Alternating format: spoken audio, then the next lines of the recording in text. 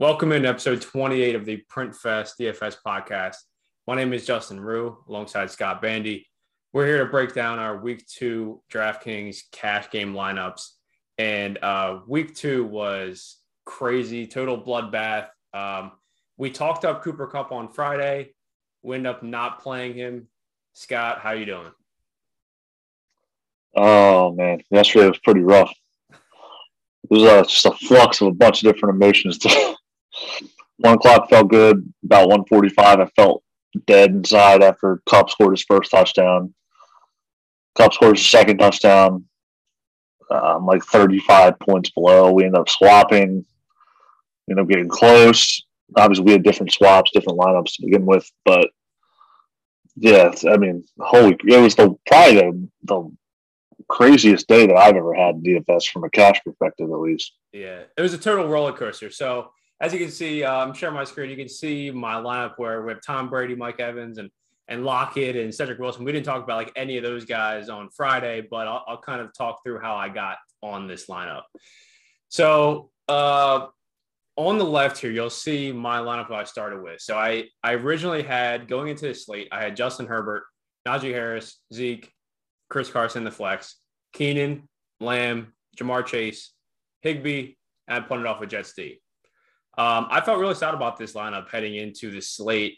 I really wanted to get Kupp in there, but to get Kupp in, I had to punt it off with Adam Troutman, which, we talk about all the time on our Friday pods that, punting off tight end is probably best just to, fit whatever else you can in your lineup, just because the tight end projections are so fragile. And we got hit right in the face with that. We both played Higbee. And he ended up having 1 catch for 8 yards. So I think going forward, I'm really, really going to try to prioritize punting off tight end to fit in all the plays that I want, because in hindsight, it was probably a mistake not to be on Kupp. What are your thoughts on that? Yeah, I mean, I'm like the king of just praising the punt tight end every single week. And this is now 2 weeks in a row that I've somewhat paying up for me would be in the 4K range at tight end. I've done it twice, and it's burnt me twice. And it's just the opportunity cost of paying up a tight end. Like, there's so much variance in projecting these crappy-ass tight ends that, like, I'd much rather punt that than punt receiver or, it's just brutal. Like, just going against my brain, paying up twice, and it's not worked out twice. And I'm on board with you. I'm just done with it. I'm not doing it anymore. I'm just not.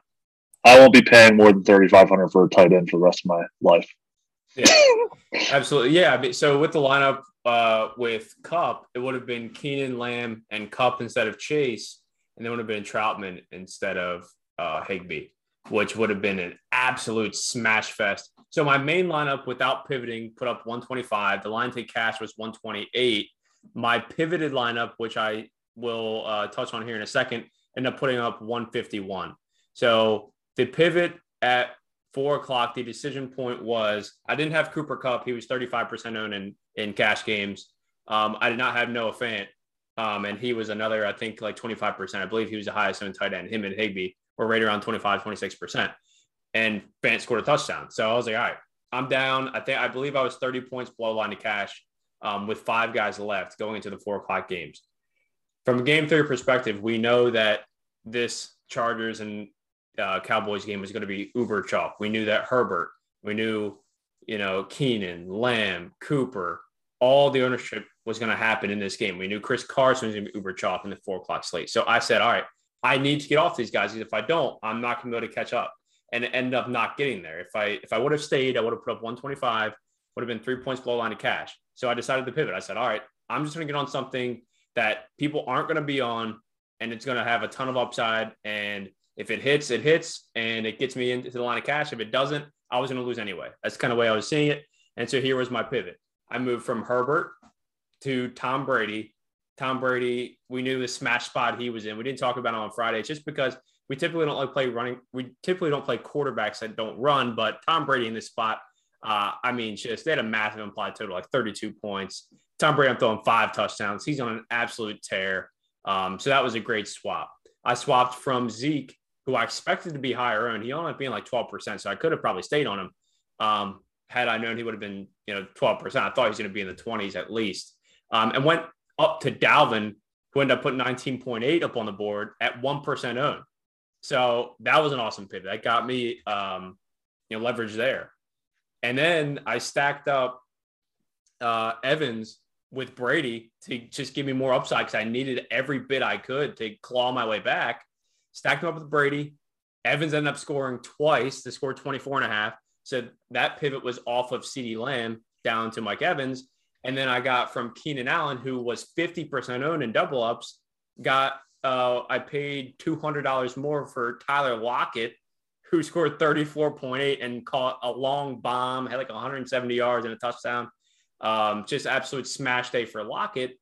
And then I just ended up punting off the flex position by going from Carson all the way down to Cedric Wilson, who I thought was going to be running a route on about 90% of the snaps.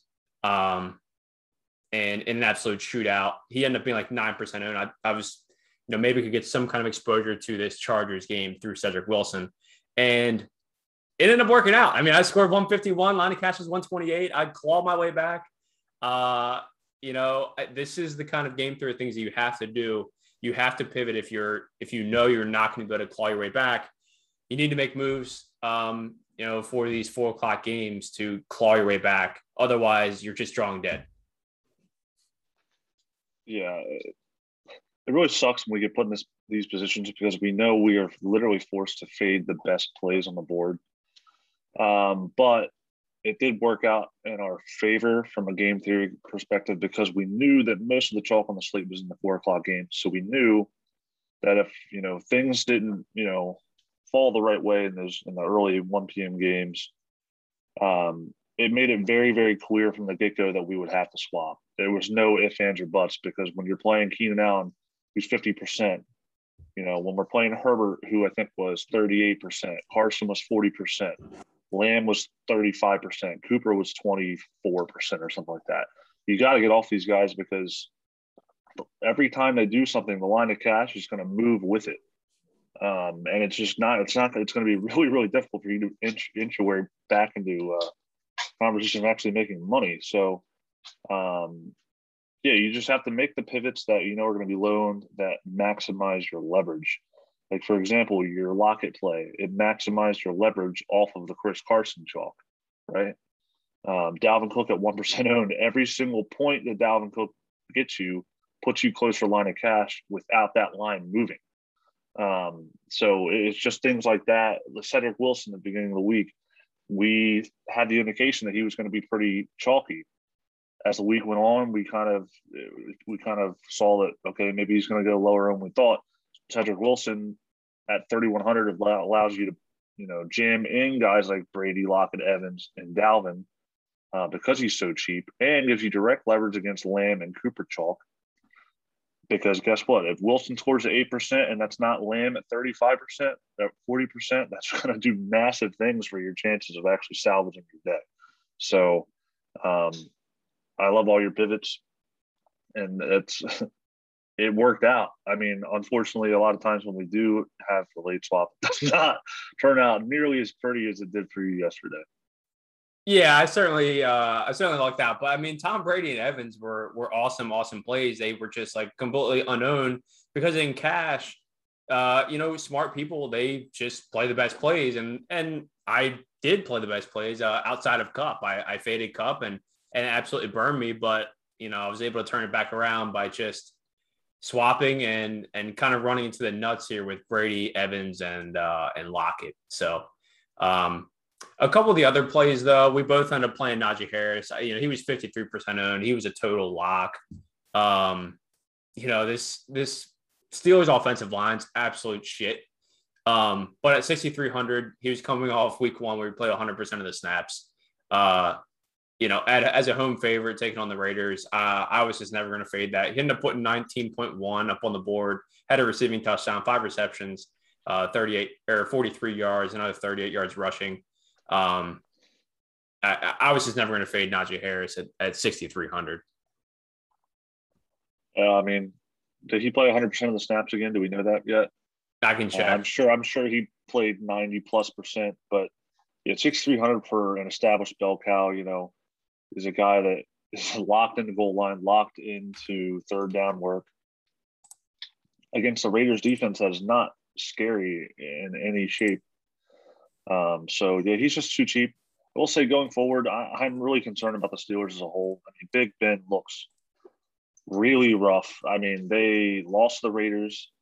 They luck boxed into a win against the Bills. The only reason they won that game is because Josh Allen looked even worse than Ben did last week. But moving forward, I don't know if I can play Najee again unless his price tag goes down, because man, it felt like we lucked out getting to 19. Like, that offensive line's so bad. That offense is so stagnant right now. Even in good matchups that we've seen back-to-back weeks, like, man, it's been rough trying to get him there. So I don't know. Moving forward, I'm going to be I think I'm going to scale it back with Najee. Yeah, so he ended up playing 94% of the snaps in week 1 or week 2. Yeah. So, and you're just outside of Christian McCaffrey, like, who's playing that many snaps? So yeah. You locked into the workload. It's just, man, that team sucks. Yeah, the efficiency is terrible. And the thing is, he's a good player. It's just that the efficiency is so bad. See the stiff arm that he had where he threw Abram into the sideline? That's the thing. It has nothing to do with Najee. I know. He's a baller. Yeah. All right, so kind of get into the rest of the guys. We talked about Lamb and Keenan Allen. If I go back here to my main lineup before I pivoted, they were just fine. I mean, Keenan scored 17.8, Lamb 17.4. They were both fine. But I mean, my swap to Lockett and Evans was just a total print fest. Evans ended up scoring twice on 5 receptions, 75 yards. I think he had 2 of those touchdowns at the goal line. Just every time they're just throwing within the 5, they're just throwing it to Evans and Gronk every time. And then Lockett, we mentioned Lockett was the leverage off of the heavy ownership of Chris Carson. Carson was an awesome play, but he was 40% owned in cash. Lockett ended up being 3.8%. And so Carson still ended up scoring twice, but other than that, he didn't have a reception, and I think he only had like maybe 40 yards rushing. So outside of those 2 touchdowns, Carson was kind of a bust. And Lockett, process-wise, he gave me direct leverage off of that heavy ownership, and that's exactly what I needed, and kind of got me there. But so at tight end, we got to talk about Higbee. So Higbee ended up playing 100% of the snaps in week 2 as well. So this is an every down player, and that's kind of the tilting part, and it's kind of a small sample. It was just one game, but week 1 he played 100% of snaps. Week 2 he played 100% of snaps. He's out there running routes, and we know he's a decent enough talent. But everything went to Cooper Kupp and Robert Woods in this game, and we want to punt off at tight end. But it's tough because I think I would make the play again at 4,100 for a guy playing 100% of snaps. But it's brutal. It's brutal. 1.8 points, just total bust. This Higbee play is really tilting for me for 2 reasons. One, because we didn't play Kupp. So every single time, the Rams they got the ball back, and it's just Kupp. That first touchdown, like, was anyone even in the same zip code as Cooper Kupp? Like, man, like, it's twice now. It happened last week too. Happened week 1. Yeah, and it's like, man, so that sucked. On top of paying up for Higbee at 4,100, which is, I mean, it's not paying up, but for what we usually like to do, it kind of is. And then secondly, man, like, I liked Fant better all week, and it was close, but I did slightly prefer Fant. I ended up on Higbee just because of the build that I ended up on, at least to start the day. I literally had no salary left. So it was Higbee, or I was going to have to, maneuver something else around that I didn't feel as comfortable doing in order to get Fant in there. So, I mean, it's kind of like a double whammy. Like, we didn't play Kupp. I liked Fant better, and I'm paying up a tight end. Like, man, that is tilting. That is really, really tilting. But I mean, he was a fine play at 4.1K. Like, he's a good enough talent at tight end, like you said. He's playing 100% of the snaps for, one of the best offenses in the NFL. So, on paper, like, the play was completely fine. It's just, Sometimes you're the hammer and sometimes you're the nail. Yeah. Yeah. I really just want to be looking to pay down a tight end to jam in these other super, super strong plays. But another play that I went with, so I went with Jamar Chase at 5K. And so Chase was the last guy in, going back to my lineup that I started with at 1 o'clock. So Jamar Chase, he was 5K. He's playing basically, I think he's playing like 95% of snaps. He's leading the team in routes run every week. And we know what kind of talent he is. He's not going to be 5K for too much longer. He was basically nothing going at all this entire game. And then I think he only ended up having 2 catches on 4 targets and only a 14% target share. So really not a great peripheral day, but he ended up getting in the box and scoring a 42-yard touchdown, I believe in the fourth quarter of this game to kind of salvage something. So he ended up putting up 13.4 and being fine. He was the last guy in, and I don't feel great about the Chase play, but I was considering, like you went with Emmanuel Sanders, and I really, really just try to stay away. Even though Sanders was in a good spot, playing not, over 90% of the snaps, I really try and stay away from guys that are over 30. I mean, he's 34 years old. I mean, this guy, and he was a great player. I'm not sure how much Emmanuel Sanders has left. I kind of err on the side of young and up and coming players as compared to older aging guys, just in general. Yeah, we'll get to my lineup here in a minute. But overall, I mean, great day for you. The pivot it could not have ended up any better for you. Yeah. My day, a little bit of a different story. So I'll share my screen here in a minute. Yeah, I'm gonna stop my share here. Yeah, so I ended up putting up 151. The line of cash was down at 128. So can you see my screen? Yep. Yeah, so this is where I ended up. So for what it's worth, the lineup I started the day with was Herbert, Najee, Carson, CeeDee Lamb, Keenan Allen, Emmanuel Sanders, Tyler Higbee, Austin Eckler in the flex, and then Vikings defense. And like I said, this zeroed me out salary-wise. So my early guys ended up being Najee, Emmanuel Sanders, and Higbee. Najee completely fine. Higbee really hurt. Like getting 1.8 from that position, especially when Chalky Fant, he put up like 14 or something like that. But man, the Emmanuel Sanders call at 4K, he's playing the second most snaps on the team behind Stephon Diggs. We know Buffalo always smacks Miami in the mouth, and it happened again, even though, still Josh Allen just doesn't look like the same guys last year. I think Manny Sanders was 6 in air yards after last week. He actually did have a long catch. I think he went down to like the 3 or the 4, and that was pretty tilting. And then he didn't see another catch for it seemed like a month. But yeah, so he ended up, 2 catches, 48 yards. Freaking Zach Moss got in the end zone. I think it was Dawson Knox scored.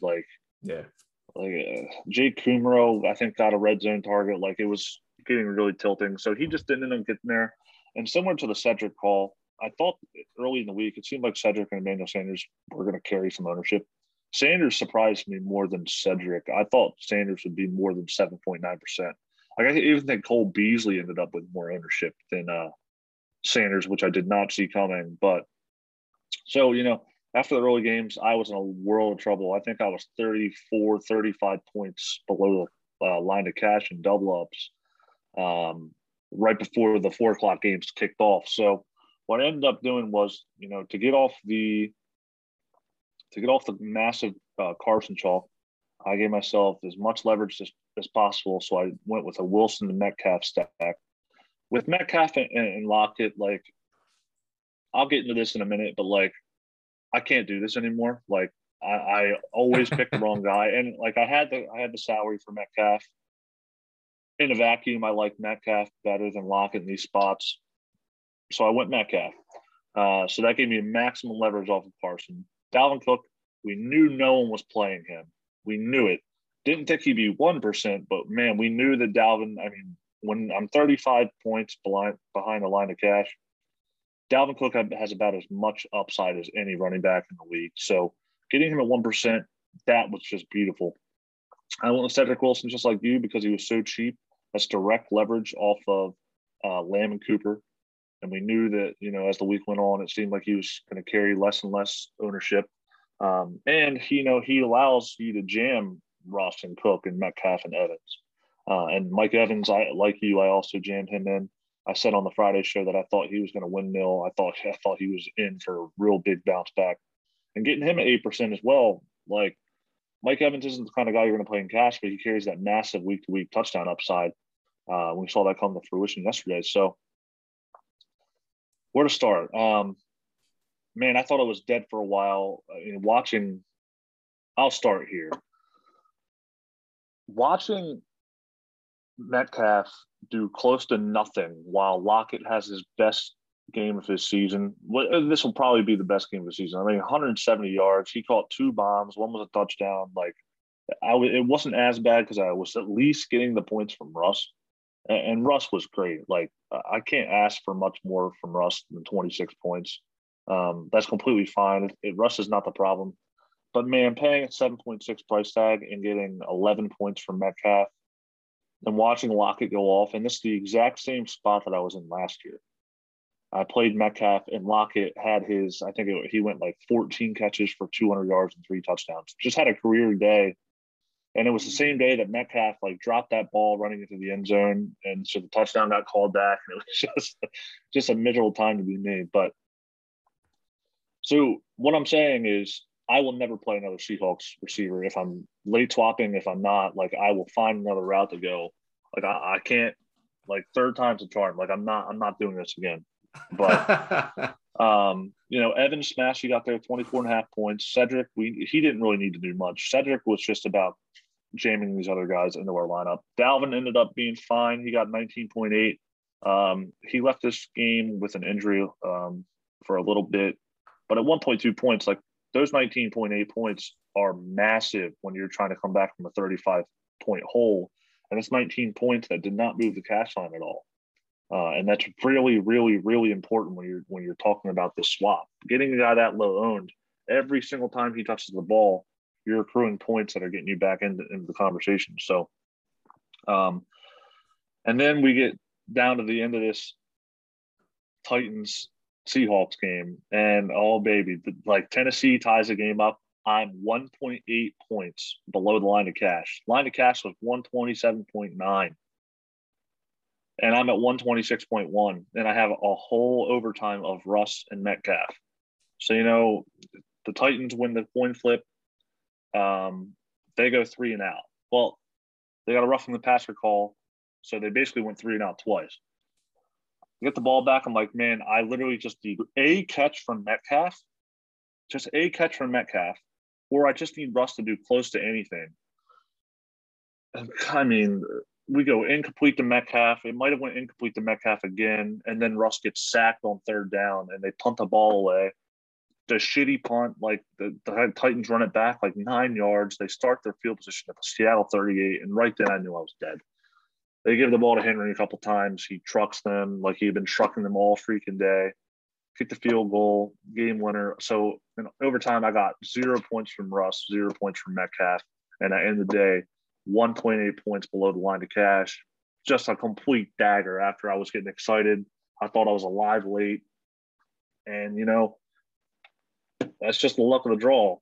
And to make matters worse, my original lineup would have cashed. If I didn't late swap, I would have freaking cashed. I think that lineup ended with 132. Mm-hmm. So that would have been 5 points above.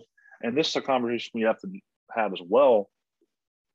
If I would have known that freaking Austin Eckler was going to be 5% owned in double ups, I would have kept him in my lineup all day. We both thought that he was going to be pretty highly owned. He was in a great spot. He was too cheap. I guess the flop lag.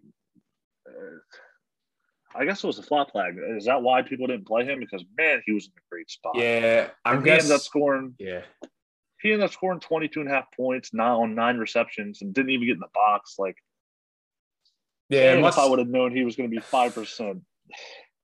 It must have been recency bias and him not catching any balls. I was like, man, I thought he was a total smash play. And we talked about him on Fridays. He was an awesome play. I can't believe I was absolutely floored that Austin Eckler was 5% owned against the Cowboys at 70. What was he, 7,300? That's just ridiculous. Yeah. Yeah. If I would have known that, I would have been all over Eckler as well. That's just crazy. But all in all, I think even though your original lineup did end up scoring more than your pivoted lineup, I think that you made the right call. From a decision point, I think you made the right call to pivot. You didn't have Kupp, you didn't have Fant. Those guys were uber chalk. Over 30% owned for Kupp and 25% owned for Fant. I think that's the right call to pivot.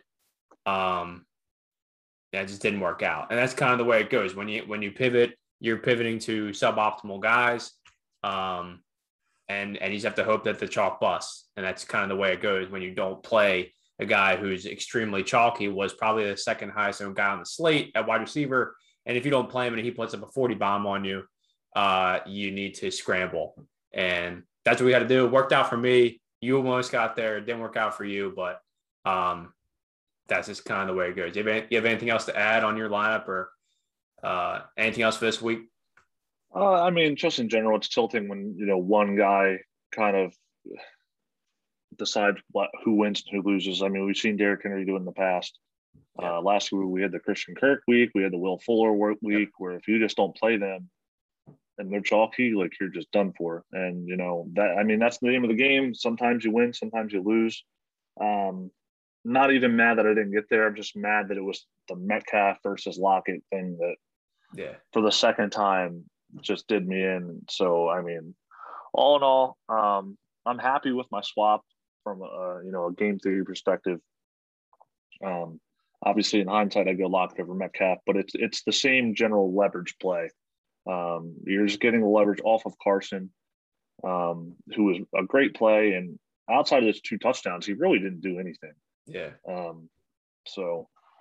But yeah, I mean, on the next week, we'll try to get back to 2-1, and just keep the same process. Yeah. I mean, it was definitely a tilting week early on, wide range of emotions, but I ended up getting there certainly by a decent margin. The fact that I was 30 points under the line of cash at the end of 1 o'clock and end up 25 points or whatever it was ahead of the line to cash at the end of the slate. I mean, that is just that's crazy. It's crazy the way it swings.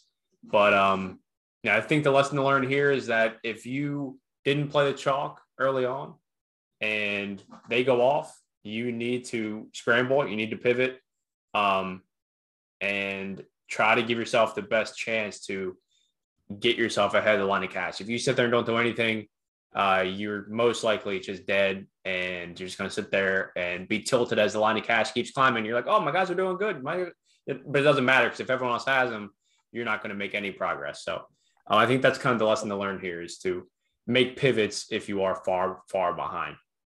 But with that, we're going to be back on Friday night, bringing back our week 3 best plays on DraftKings. We're going to do the research and try to find some gems. And until then, good luck, everybody.